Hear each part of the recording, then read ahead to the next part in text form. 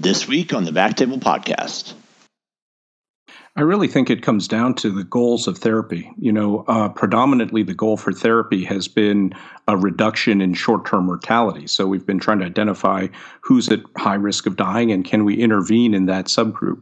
However, I think as we learn more about PE, we're having additional considerations that we have to account for. So, for instance, there is the acuity of PE, someone who may not have a high chance of dying, but may end up in the ICU for several days, may end up taking weeks to recover.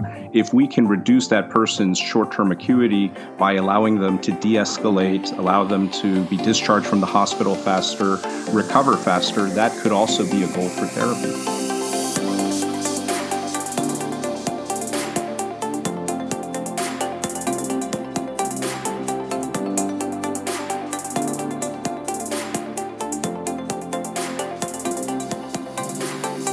Welcome to the Backtable Podcast, which is committed to all things IR and endovascular. This is Michael Barraza returning as your host. I'd like to thank our listeners for tuning in and encourage you to subscribe to the podcast on whatever platform you use to listen, or leave us a review on iTunes. We always appreciate your feedback. Before we dive into our topic for discussion, I'd first like to thank today's sponsor, Inari Medical. Inari Medical's mission is to treat and transform the lives of patients suffering from venous diseases with purpose-built solutions for removing large blood clots from the venous anatomy without the need for thrombolytic drugs.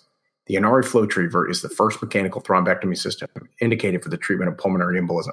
Find out more information at inarimedical.com. Today we're talking about endovascular treatment options for pulmonary embolism, or PE. Joining me today are Dr. Tom Tu, an interventional cardiologist, and Dr. Venkat Tumala, an interventional radiologist. Thank you both so much for doing this. How are you guys doing? Great. Thanks for having us, Michael. Thanks, Michael. Doing great.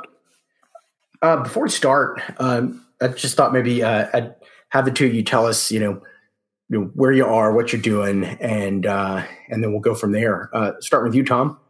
Sure. I am an interventional cardiologist by training. I have been in practice in Louisville, Kentucky for over 16 years. Started treating pulmonary embolism with a lot of interest and regularity about 5 years ago. And because of my work with the initial product of Inari Medical, I've actually taken a full-time job as Chief Medical Officer of Inari Medical at this time. Right on. I heard from somebody recently who heard you speak, and he shared an interesting story about how you started doing this in your first case. Would you mind sharing that? Sure. Education of cardiologists in the field of venous thromboembolism was quite lacking in my medical training. All I knew from medical school and residency was pulmonary embolism was bad and that you treat it with anticoagulation and you hope for the best.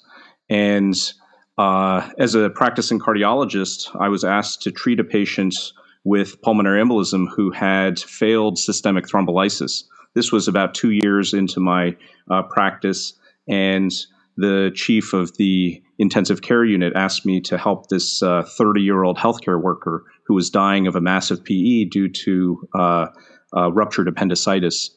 And they had given systemic thrombolytics. The patient did not reperfuse. They were hypoxic and in shock. And really, I had to make things up as I went along. I ended up doing things like thrombectomy with angiojet, which we had at that time, swirling pigtail catheters in the pulmonary arteries. And surprisingly, this patient survived. And that really inspired me to do better for our patients with this disease state. Now, Venkat, also would like you, to tell us where you are and what you're doing. I mean, from what I've gathered on following you on Twitter, T in the lead coat, you're doing just about everything. Did you just start doing this, from day one? Yeah, I'm an interventional radiologist by training. This is my first job out of fellowship. I've been in practice for 9 years. Very fortunate to be a part of a high-end IR practice. We cover 5 hospitals in the county. The way I got involved with Inari goes back a couple of years. I came from the same thought process of thrombolysis first back in the day in fellowship, and kept on doing the same. Couple of couple of cases in a short period of time ended up having intracranial bleed from CDT, and fairly young patients. One of them was 36-year-old young female with 2 kids, my mother. That got us thinking a bit. If something that we don't have control on, especially the side effect from a TPA, and the moment Inari came out, we tried a bit with Penumbra for massive and submassive PEs. Wasn't really satisfying as far as the clot haul. So tried Inari, got our feet wet. There's definitely a learning curve, but so far we've probably done 60 cases of Inari successfully. All right, right on. Me personally, I'm in Nashville, and I didn't do much P work in training, but it's something that I cover like 8 different hospitals, and some of them we do it, some of them interventional cardiology does it, and some it's vascular surgery. So it's been a unique mix, but we're still doing primarily catheter-directed thrombolysis, but we have recently gotten the FlowTriever approved. So I'm looking forward to giving that a go. Let's talk first about why and when. I'm curious to see what are your personal indications for treating these patients endovascularly. It doesn't have to be necessarily strict criteria, but when are you guys recommending or treating these patients? I'll start. So I think most of the listeners are familiar with the standard risk stratification for pulmonary embolism, right, sorting out patients between massive, intermediate risk or submassive, and then low risk patients. A lot of that has to do with presence or absence of RV strain, as well as biomarker positivity, and then presence or absence of cardiogenic shock. I think that framework is commonly used, and I think it's useful in identifying very grossly who's at short-term risk of mortality from PE.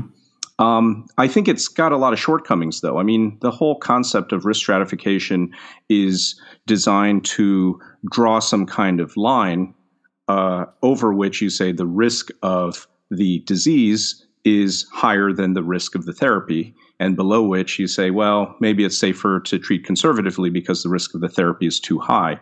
And those lines are drawn mostly based on systemic thrombolysis, which is, up until recently, the only approved therapy for pulmonary embolism. And I think as we get safer and safer therapies, more effective therapies, we're going to see these risk stratification change according to kind of a newer and safer way of doing things. Very similar to how the treatment of myocardial infarction and stroke is evolving.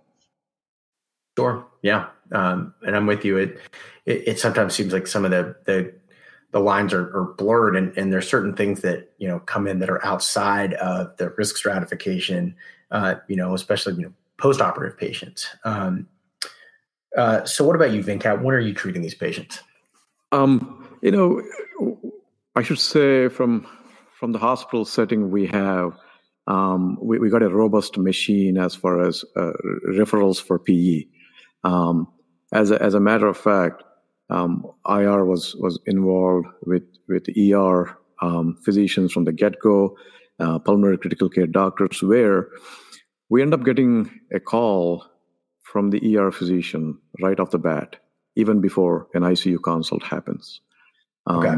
And some of our diagnostic partners, they do a pretty good job about sort of giving them a direction. Part of the reporting process for us involves the RV-LV, ratio and the location of the clot. And I think that kind of guides the ER, together with the clinical picture. They give us a call first, and then, our paradigm is it massive or submassive? And if massive, it's emergent. We take the patient straight away to the lab. If it's submassive, I'm with Tom. I mean, the literature is all over the place, but we do want to risk stratify it based on troponins and biomarkers, BNP. If they are positive and CT has a significant right heart strain, then we are more likely to intervene. And whether it's going to be thrombolysis or thrombectomy, and the more we are doing thrombectomy and the results we are seeing on the table with significant drop in physiological pressures and clot reduction, the paradigm shift is happening, if it's not already, towards thrombectomy in these subset of patients. I really think it comes down to the goals of therapy. Predominantly the goal for therapy has been a reduction in short-term mortality. So we've been trying to identify who's at high risk of dying and can we intervene in that subgroup. However, I think as we learn more about PE, we're having additional considerations that we have to account for. So, for instance, there is the acuity of PE. Someone who may not have a high chance of dying, but may end up in the ICU for several days, may end up taking weeks to recover. If we can reduce that person's short-term acuity by allowing them to de-escalate, allow them to be discharged from the hospital faster, recover faster, that could also be a goal for therapy. And then there's also the long-term considerations of somebody who has a large clot burden. We know that all doesn't lyse completely, either with endogenous fibrinolysis or exogenous therapies. What happens to that clot over time is that it becomes collagen-laden, it transforms to elastin, it develops its own blood supply, it starts secreting hormones, and the way the body deals with chronic thrombus is to incorporate it into the wall of the pulmonary artery, as opposed to this hope that it just lyses completely. And if that's a process that leads to CTEPH or some smaller form of that, like CTED, I think hopefully we can reduce that incidence as well with more aggressive therapy. Now, we have to gather data and prove that, but that would be the hope. Right on, Tom. If you look at the clot that's retrieved, right? I mean, in my experience, majority of them look like an organized thrombus, and it amazes me. We do TPA, and which we know in clots predominantly that are organized, TPA may not work, but when a patient presents to the ER with an acute PE, the DVT that probably provoked the PE is probably an organized thrombus, more often than not. And the more we're doing this, and the more clot we retrieve and evaluate it, I mean, it's shocking to see those long threads of organized thrombus. And I started believing in the efficacy of the treatment once a direct feedback from the patients on the table. Sometimes I can breathe a whole lot better. I haven't breathed like this in 20 years. Those sort of things, and supporting evidence with arterial pressures and subsequent follow-up echocardiogram to see the resolution of the right heart strain. This seems very promising. So let's get into, for a second, the endovascular treatment options for PE. I mean, we've got catheter-directed thrombolysis, we've got ECOs, we've got thrombectomy, and then, of course, we've got open options like surgical embolectomy. What do you think is the role for TPA now? I mean, either systemically or with a catheter, and when you've got all of these options available? Yeah, that's a great question. There's so many different ways that we can treat pulmonary embolism, and this is a interventional-based media, so I assume that your listeners are focused on catheter-directed therapies. But I think it's important to take a step back and recognize that over 90% of significant PEs, so intermediate or high-risk PEs, are still treated just with anticoagulation and transition to oral therapies. So I think there's a long way to go just in offering advanced therapies to patients who are currently being treated just with anticoagulation. When we get into catheter-based therapies or more advanced therapies, I think the way you broke it down is quite helpful. You have the lytic-based therapies, whether that's systemic or catheter-directed, and then you have the non-lytic-based therapies, which I would say mechanical thrombectomy with FlowTriever is a major component of that, as well as surgery. And it really comes down to, I think, how quickly you need to remove the clot and restore RV function. how effectively you think lytics are going to work versus mechanical thrombectomy, and then what risk you want to expose the patient to. And for me, I think, having treated hundreds of patients in my career with catheter-directed lytics, I've been burned once or twice. It's not a very common event, but certainly those events stick with you, especially if you were giving catheter-directed lysis for something that wasn't a very mortal disease. You remember every time that you've inadvertently given somebody a intracranial hemorrhage. And so if you look at the evolution of treatment for myocardial infarction and stroke, where there was an initial interest in lytics and then that kind of faded once we had more effective non-lytic-based catheter therapies, I think you'll see PE move in that same direction. Undoubtedly massive PE, we all agree, right? Patient gets a bolus of systemic TPA, weight-based. But more and more, we are doing thrombectomy for clot reduction in spite of patient on a full dose TPA on board. Okay. And the reason very simple, just like in stroke therapies, although you can't really, we're comparing apples to oranges here, but it's like a large vessel occlusion, and the TPA may or may not effectively decrease the clot burden. So we are supplementing that in massive patients with thrombectomy, and the results are promising so far. Surgical embolectomy, I have yet to see one. In my 9 years of practice, I haven't had a CT surgery consulted for a surgical embolectomy. When we move on to the submassive population, to what Tom was saying, as far as CDT versus mechanical thrombectomy, I do favor mechanical thrombectomy with the risk of avoiding the risk of intracranial hemorrhage that goes with CDT. And like Tom, I have been burned, a couple of times too. On the other hand, the clot location helps me decide in ways which ones I want to be aggressive with thrombectomy versus CDT. The central, the large,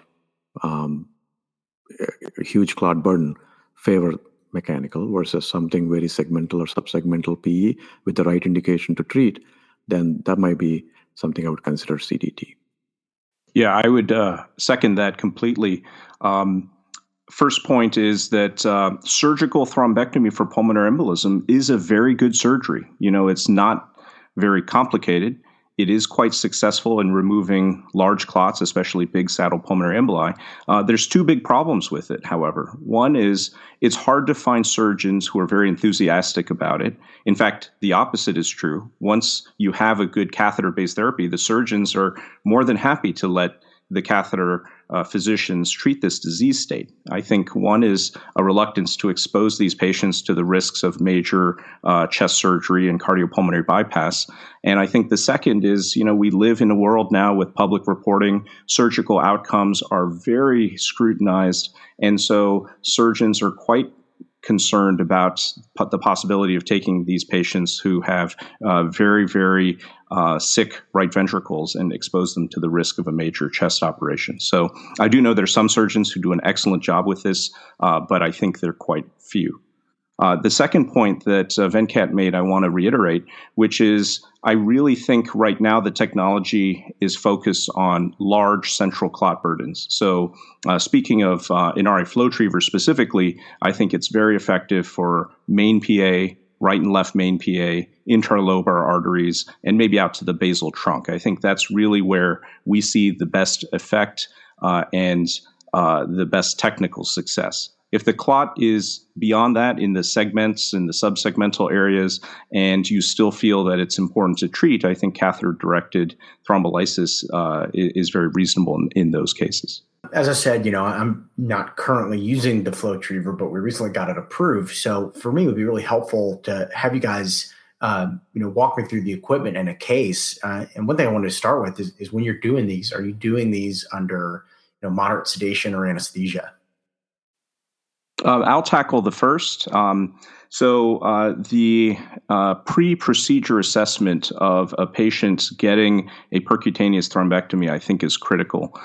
It's important to understand what their respiratory and cardiovascular status is, so you know the risks that this patient might need additional support, such as intubation or pressors or some assistance from cardiology or surgery with mechanical circulatory support. So being aware of that upfront and getting the team ready is critical. Understanding their anticoagulation or thrombolysis status, so you know what the risk of bleeding, particularly with wire perforation, as we do some kind of wire manipulation in the pulmonary arteries. So it's important to understand the risks.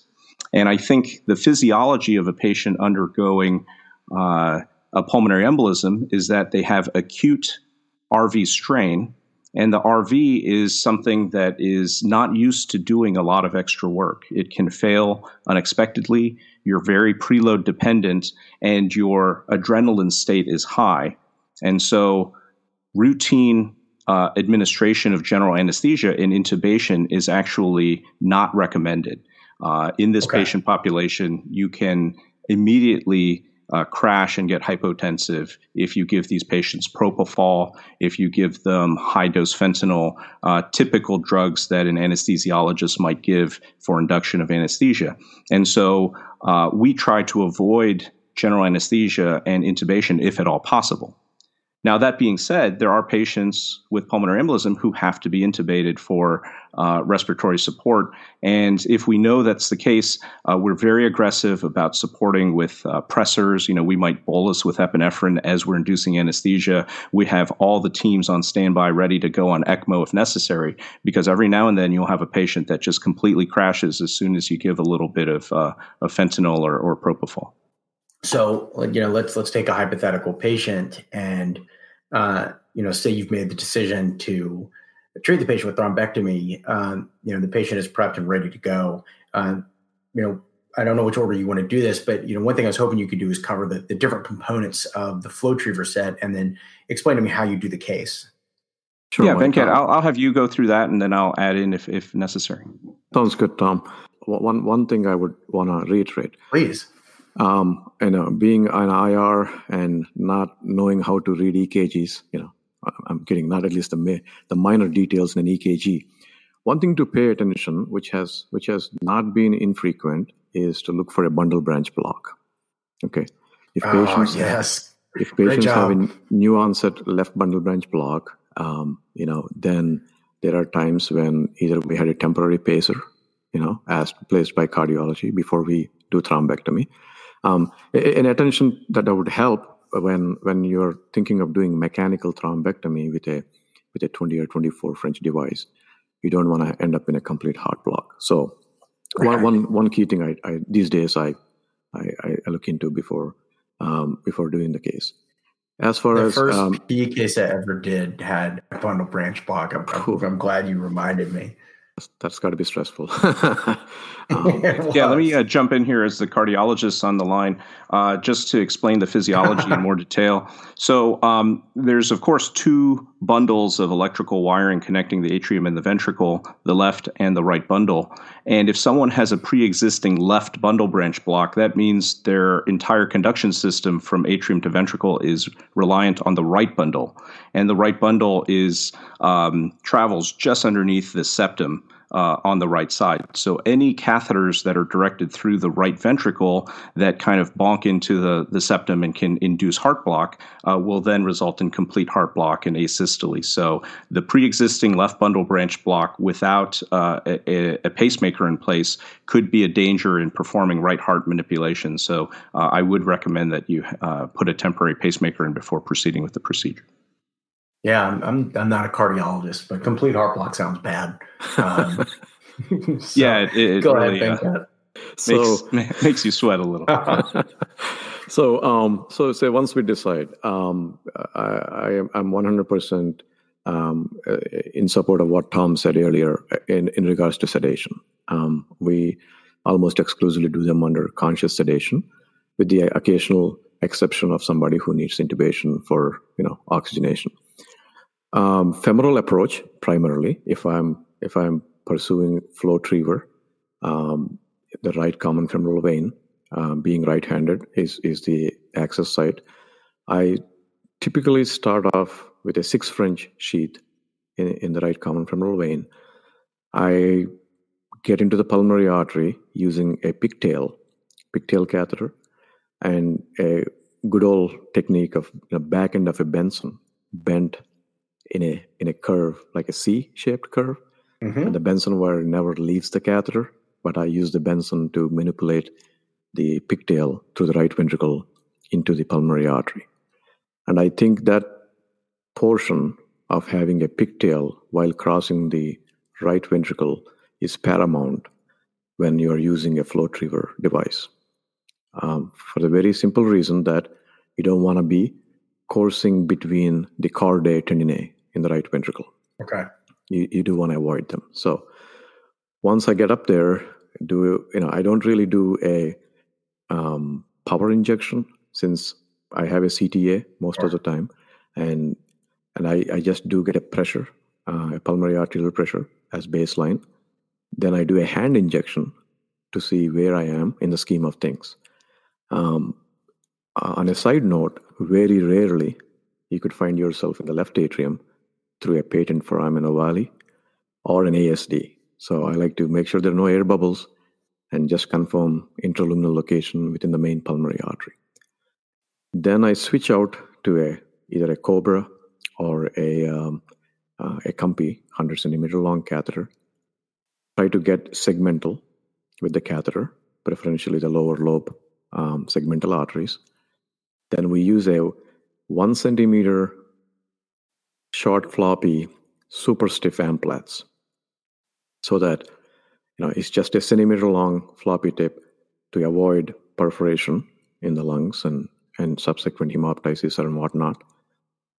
Once we have the amplats in place, then we use a 22 French Gore dry seal sheath in the groin if you're going with a T20 device. But if you're using a T24 device, you will need a 24 French Gore dry seal sheath. Once we have the sheath, which is about 33 centimeter long, it's in the intrahepatic IVC, then we track the FlowTriever device, by itself, T20. If it's a sharp angulation in the pulmonary arteries, you could use a T16 inside a T20 to track the T20 into the necessary location, being the main pulmonary artery. Then we do aspirations. Sometimes, all it takes is 2 or 3 good aspirations. And then cross over to the left lung, do the same over there. Occasionally, you may have to take the device out. If it's a long piece of clot, it can get trapped in the T20 device.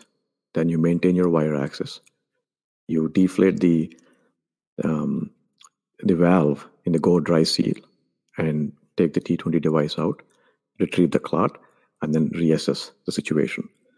Then we do a repeat pulmonary artery pressure post thrombectomy, and then a power injection for completion's sake to evaluate all the lobar arteries for their patency and whatnot.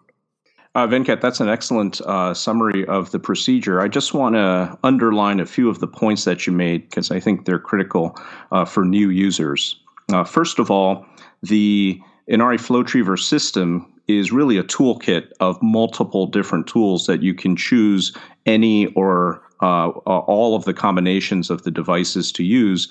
It is billed as a one price per procedure, so feel free to use as many of the tools as you feel necessary to accomplish what you want to do. We have the aspiration catheters, and as you mentioned, Venkat, the primary aspiration catheters include the Triever 20 as well as the 24. They're very similar catheters. They have the same length. The only difference is in the diameter of the catheter. Obviously, the 24 being 24 French, it's larger, and therefore you get a lot more aspirational flow. The trade-off is you have to put a 24 French dry seal sheath in the groin as opposed to a 22. I would mention that about 10% of our users use the internal jugular approach, which is quite acceptable as well. So there might be reasons why you might prefer the neck, although there's some minor technical differences if you choose to go that way. In terms of the phases of the procedure, access is one. We really urge you to use ultrasound guided access so that you don't inadvertently puncture the artery into vein and therefore create an AV fistula. Passing through the right heart, I think you did an excellent description of how to do so using a pigtail technique. We urge you not to straighten the pigtail, especially with a glide wire, because you could get under a cord. And, many people do so putting smaller catheters in the lung without realizing it. And you can get away with it with a 6 or 8 French system, but with a 20 French system, you will not get away with it. And so it's really important to pass through the right heart safely. An alternative technique would be to use a balloon-tipped catheter. Many cardiologists are familiar with pulmonary capillary wedge catheters, and balloon-tipped Swan is very effective as well. And so that would be a second option for you in that regard. And then taking a pulmonary angiogram, doing the aspiration. I would mention that aspiration alone to remove the clot is often effective in about 70% of cases. So most people find that aspiration alone is all that's necessary to achieve the thrombectomy they're looking for. In the 30% of cases where the clot is wall adherent, then we have the family of Triever discs.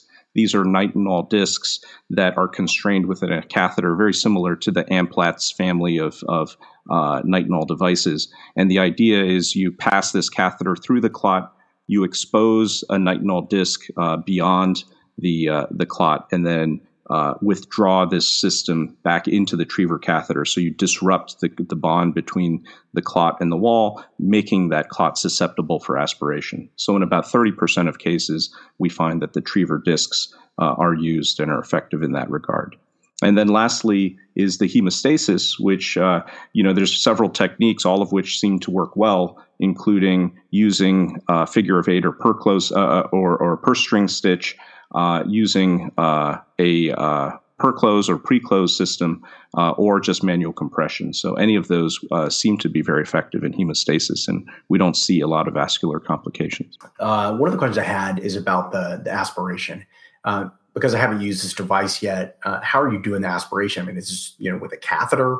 Sure. I mean, with a syringe? I'll take that because that's really one of the great advances of this system. The first FlowTriever system that I used 5 years ago was primarily disc focused, and aspiration was really more of a secondary function of the device and wasn't really optimized.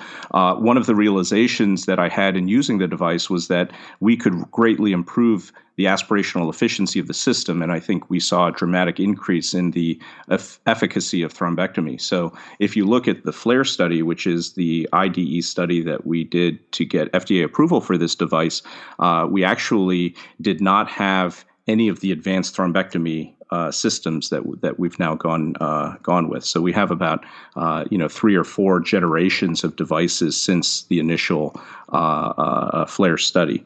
The advancements have all been focused on increasing aspirational efficiency of the device. So the tubes are very flexible to be able to be passed into the pulmonary artery safely, but they're thin-walled to maximize the lumen, but they're robust enough to withstand a full negative atmosphere of pressure. So we really have quite a bit of suction at the end of the device. And then it's optimized all the way through, not just the catheter itself, but through the stopcocks, through the sidearm tubing. Even the syringes are specially designed to have wide mouths to give no pinch points along the way.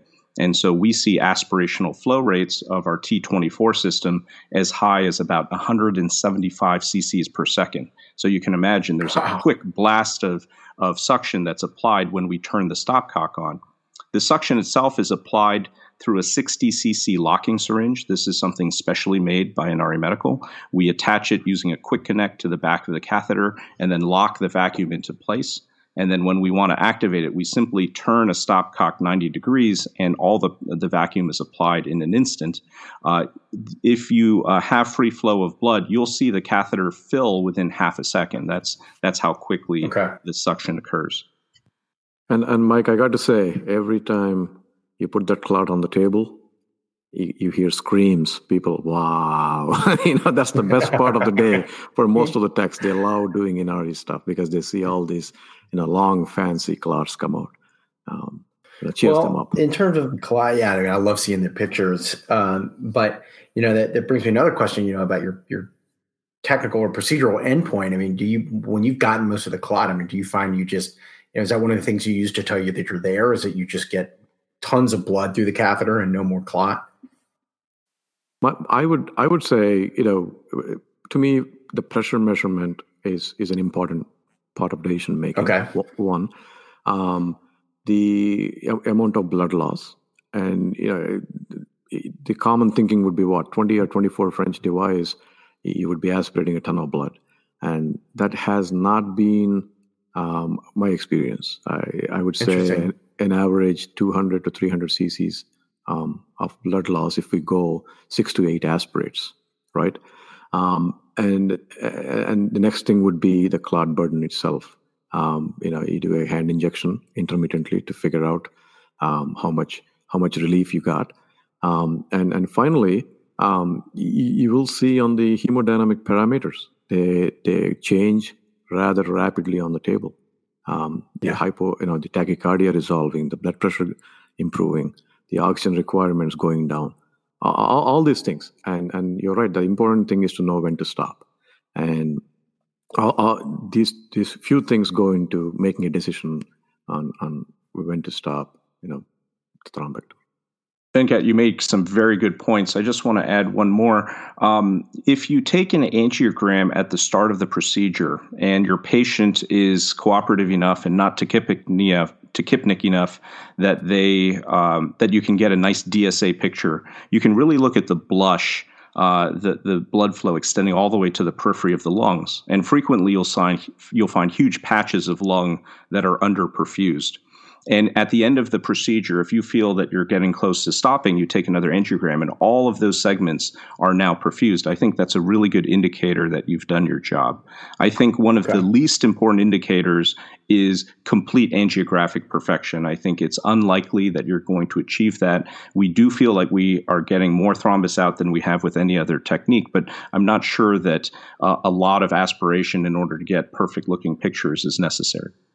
Assuming that there is going to be a little bit of clot left over, when do you allow the patient to resume heparin? That's a great point. I actually don't interrupt the heparin at all.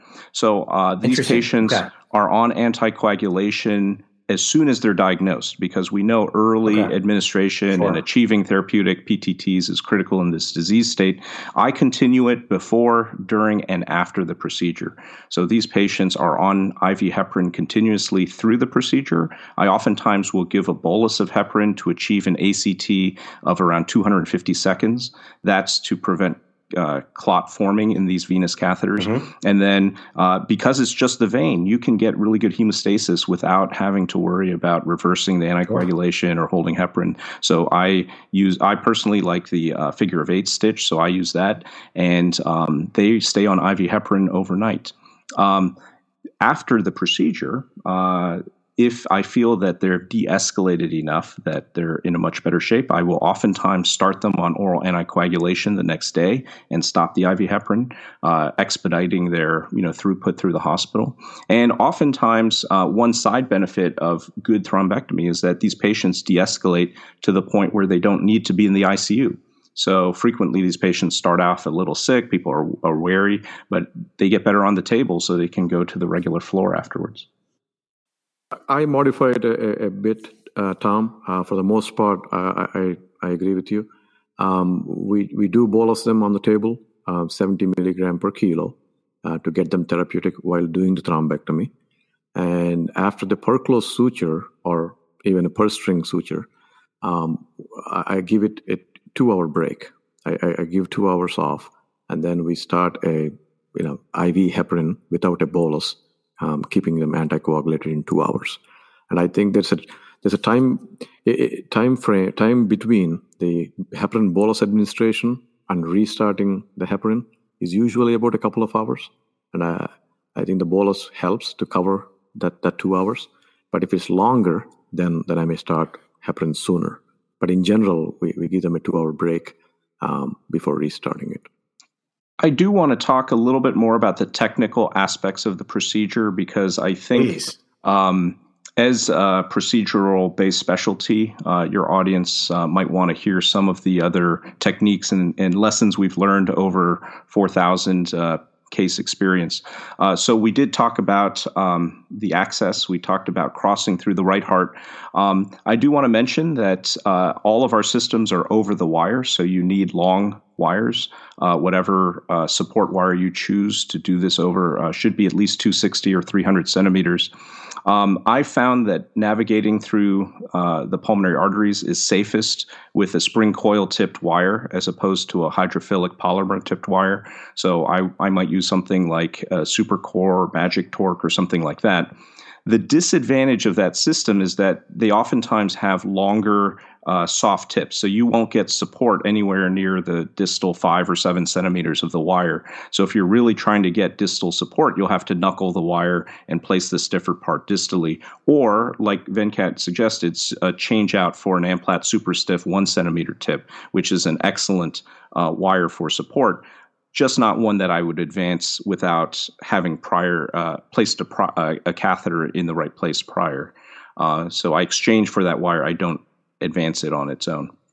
And then as you advance the catheter through the right heart, going through the right atrium, right ventricle, tricuspid valves, and make the bend into the right or left main pulmonary artery, there is a little bit of active wire manipulation to either withdraw or relax the wire to get the tip pointed in the right direction. And in very dilated right hearts, as Venkat mentioned, but I'll underline, if you're having difficulty, you can use a transitional catheter such as our Triever 16, which is a 16 French system that takes the curve nicely, and then you can telescope your catheter into place. The ideal placement of the Triever aspiration catheter is right at the proximal edge of the clot. I recommend that you start aspirating proximally first. That reduces the chance that you're going to push the clot further into the lungs and perhaps cause it to become occlusive. And then if you can aspirate right on the proximal edge, I think you'll have the best luck. If there's a long saddle, oftentimes because the saddle of the pulmonary arteries is quite a large structure and it might be hard to get close enough, that would be the one exception where I actually will try to pull the clot out from the distal end and pull it out backwards. And usually you can snare it around the area of the bifurcation of the truncus anterior and the interlobar artery on the right, or around the interlobar artery basal trunk on the left. Those are common locations to grab the clot successfully. The upper lobar arteries can be challenging, at least in the beginning, to get up there and do thrombectomy. You may have to add an additional wire to provide stability to the device to track up to the upper lobes. But even when you're starting out, I would suggest that stay central, stay in the lower lobes. That's probably where you would have successful outcomes. Just to add to what Venkat said, the truncus anterior on the right is a common place for a clot to reside. You don't always have to go into the truncus to remove the clot, because oftentimes the clot will just naturally come out of the truncus when you grab it in the interlobar artery. But if you have to get it out of the truncus, one thing you can do is simply just withdraw the Triever catheter from the interlobar artery on the right, and as it gradually starts to point upward, even with the wire in the inferior lobe, you can aspirate the clot that way. If you feel that that's not successful and you have to then insert the Triever catheter into the truncus itself, I would recommend a buddy catheter, in which you leave a wire in the inferior lobe for stability, as Venkat mentioned, and then you take an angled catheter and direct it up into the truncus and get your access that way. Well, if there's nothing else that you guys would like to cover, I just want to thank you both for joining me on the podcast and diving into this with me. This is an exciting topic and an exciting piece of equipment that I'm looking forward to using. And of course, I want to thank our sponsor, Inari Medical. The Inari FlowTriever is the first mechanical thrombectomy system indicated for the treatment of PE. Again, would encourage you to go to inarimedical.com for more information. And thanks again for everybody for joining us. Thank you very much, Mike.